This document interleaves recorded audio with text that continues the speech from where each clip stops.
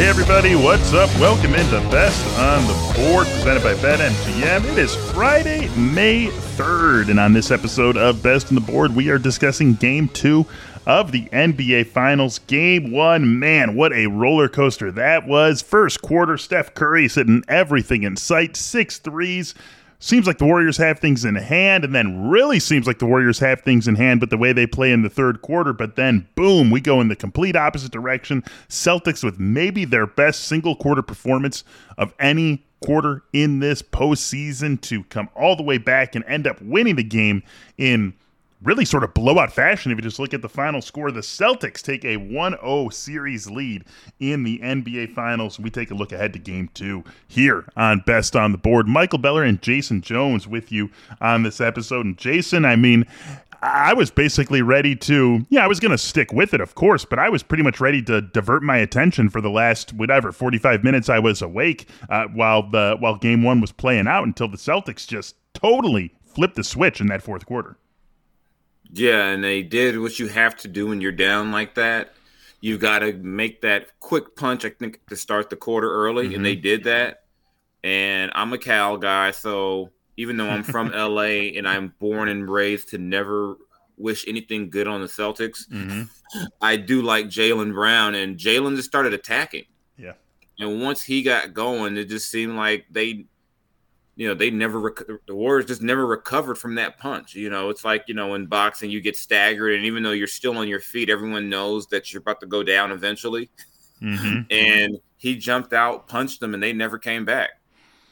Yeah, that really was the turning point of the game, was those first few minutes of the fourth quarter, and he looked excellent in doing so and in getting the Celtics, back into making it competitive, and then ultimately getting over the hump. It was Al Horford who led the Celtics in scoring with 26, but then Jaylen Brown right behind him with 24. And hey, Jason Tatum goes 3 for 17. You pretty much assume the Celtics are going to lose that game, but excellent performance from Al Horford, from Marcus Smart, Derek White scoring 21 points. They really got the other guys to pitch in. And so to get that, not only in Game 1, but in a game on the road where Steph seemed unstoppable early on, that is a huge, huge game, because Jason Tatum is going to show up in this series. It's not like Jason Tatum is going to go 3 for 17 night after night after night in this series. So to get a win in a game where Jason Tatum was a negative in the scoring department, a negative on offense for you, that has to feel very good for these Boston Celtics. Did distribute the ball very well with his 13 assists, but you're going to need more than that from Tatum in the scoring department. Those other guys stepped up in a big, big way, and so a huge Game 1 victory for the Celtics. Game 2 not taking place until Sunday. That's just how we space things out when we get to the NBA Finals. So we've got a few days to look back on Game 1. The lines for Game 2 are as follows. We've got the Warriors minus 4.5 and 215.5 the total. So basically the same as where we were in Game 1. Game 1 started out as Warriors minus 3.5 and 215.5. It ultimately went up to Warriors minus 4 by the time it tipped off. So we're basically running things back here in Game 2, Jason. And I just wonder, when I think about, when we have all this time to get ready for Sunday and think about Game 2, I wonder, how anomalous was that fourth quarter performance from the Celtics, the 3 for 17 from Jason Tatum? How much of that can be repeated? It's hard for me to draw too many conclusions from Game 1 and say, yeah, that can be applied in Game 2. Yeah, but I think we've seen more than once in the postseason where Boston can get hot from 3. So to me, that can happen again. Maybe not in that kind of compressed time. You're not going to maybe get, it was like 7 of 9 to start the fourth or something like that from 3. You're not going to get that probably, but I think the idea of Boston making 18 23s isn't crazy again. I think the biggest, I think if you just look at the numbers, Tatum getting 13 assists probably doesn't happen again, nor does he shoot 3 of 17 again. Yep. So, there were just some things they were, kind of I thought were outliers. I don't think Steph is going to get 21 every first quarter, but I also don't think, I also don't think that he'll be that quiet in a fourth quarter every game either. So, it's Game 1. Teams are kind of filling each other out, but that was a big, like I said, a big win for Boston. They kind of showed everything as to why they're in the finals. Defensively, they essentially turned the Warriors into a one-on-one team, and they don't have one-on-one players. If they're not moving the ball around and getting everybody involved, that falls right into Boston's hands. Yep. So, and I also think you saw Boston's advantage in the front court, and that, yeah, we know Draymond Green is great, especially defensively, but you got to get more than 1 of 10 from him, and you got to get more. If Horford's going to go for 24, 26, and then Jaylen Brown's going, Tatum's going to have an impact, and Robert Williams will probably have an impact at some point. They just need more from that front court outside of Wiggins' offense. Yeah, right. I mean, the Warriors spread you out in a way that like a really good modern NFL offense spreads you out, where they make you think about the whole field from side to side and not just getting beat deep or anything like that. And that's what the Warriors do to you. The Warriors aren't just going up and down the floor, but they stretch you so thin and they make you think about so many different shooters.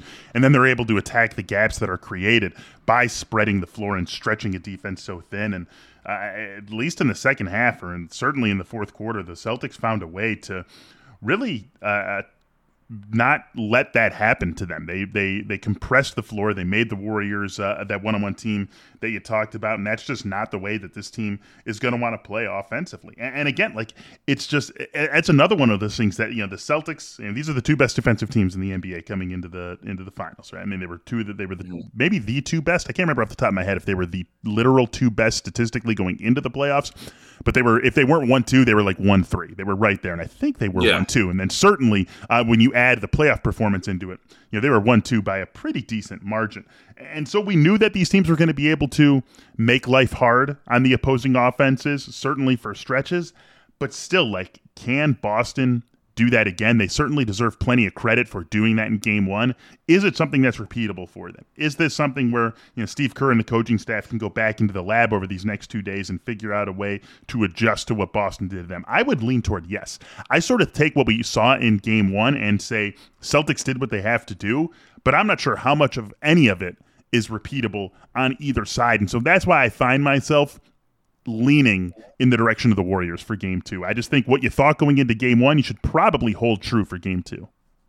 Yeah, and I just think each quarter was kind of a microcosm of what we'll see. The way these two teams defend and shoot the three, there's going to be a lot of big swings like that. I mean, there's not going to be a game, I think, where either team is truly out of it.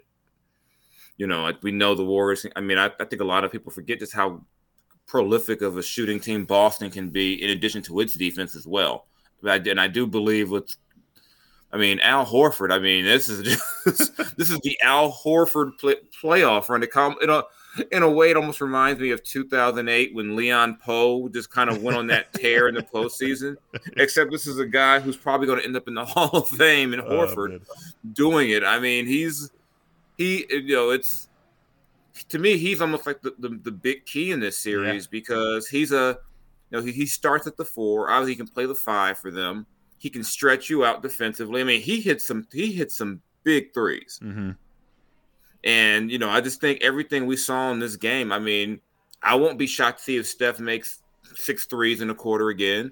I think for the Warriors, you got to wait to see if Klay can get hot. To me, in a lot of ways, Klay is their wild card because we've seen in Klay's postseason history, he'll have 2, 3, 4 games where he's relatively quiet, and then he'll explode at a big game, like he did last series, or they call it Game 6 Klay. Mm-hmm. I think they need Game 6 Klay to be Game 2, 3, 4, 5, and 6 Klay. Yeah, if they are to win another championship, because the difference you have between those last 2 championship teams right now is that they don't have a dynamic shot creator like a Kevin Durant. They don't have that guy. Right. So if Steph is not, going, they don't have that other guy that says, what, I'll go get a shot on my own. And so they really play to be well. Let's remember too, and we've talked about this a couple of times on this show leading into the finals, is that those, as great as those teams were top to bottom, it was KD who won the finals MVP both of those years. KD was the go-to guy, which, you know, he's freaking KD, so it makes a lot of sense. But it's a point that's well taken, and that this team, that this Golden State team, as great as it still is, as lethal as it still is, they've done a really nice job of filling in some of those blanks, and with Andrew Wiggins, with Jordan Poole. But they do not have the one-on-one player, the shot creator, that just go-to shot creator that they did the last time that we saw them in the finals. And so that might be something that's a little bit more of a challenge for them than we assumed even as recently as 48 hours ago when we were waiting for this series to get started. So this should be a fun game too. I think this is going to be a really good game. Again, I find myself leaning in the direction of the Warriors, at least to win, but very impressed with what we saw, obviously, from the Celtics in that fourth quarter. This was a game that I think a lot of us were ready to write off the Celtics more than once, and they end up coming back and winning the game by 12 points, and really, I mean, putting the game out of reach with a few minutes left to go, winning that game going away. And so for me right now, 4.5, that's a little bit too much here. The total sitting at 215.5. A little surprised to not see that maybe bump up a point or a point and a half after what we saw from Boston's offense and the supporting parts around Jason Tatum and Jaylen Brown in game one. But it's one that, for at least right now for me, I'm staying away from and wanting to feel out, wanting to get our eyes on some props before I make any plays here. Jason, how about you? No, I agree. That 215 seems kind of, we even with two good defensive teams, that still feels kind of low, just because both of these teams are capable of at any moment, exploding. So, yeah, I'd hold back on that and just kind of kind of see how things as tip off gets closer. But yeah, I just think this isn't like the Milwaukee series where you figured each game they were going to be 100-9, or even Boston and Miami. Yeah. It's because I think both of these teams can be dynamic offensively. Yep. So I just think it's I mean, look at the way Boston started the game. They ended up with 120. Yeah, it's ridiculous. I mean, that's and the scoring comes in bunches when you have two teams that can shoot the three the way that these teams can, and two teams that are the Celtics took 41 threes, the Warriors took 45 threes, and that's part and parcel of the way the NBA is played these days. But I think we're going to get 83-point attempts in every game of this finals, 83-point attempts combined. And with the way these teams shoot it, Boston's not going 21 for 41 every game. 19 for 45 is not going to be the worst three-point shooting performance between the two teams in every game. But with the way they can shoot it and the fact that we're going to get all those attempts, the scoring's going to come in bunches, even as good as these defenses are.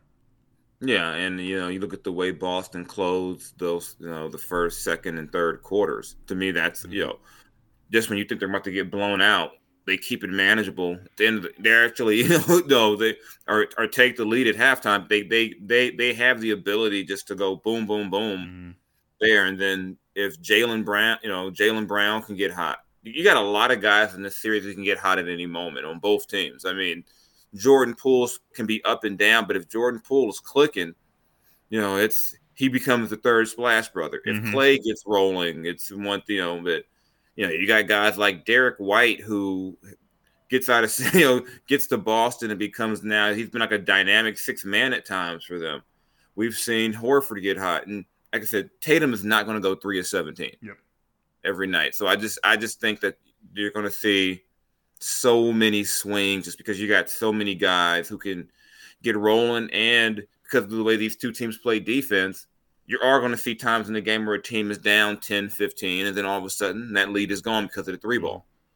It's going to be a great series. It's going to be a great game, too, on Sunday. And I got to say, Jason, it warms my 37-year-old heart to see Al Horford, a guy who was in college, same time I was in college, just absolutely dominating game one. And just a whole lot of fun to see that and to see what's going to be coming to us over the weekend when game two tips off on Sunday. That will do it for this episode of Best on the Board. Thanks so much for joining us. For Jason, I am Michael Beller.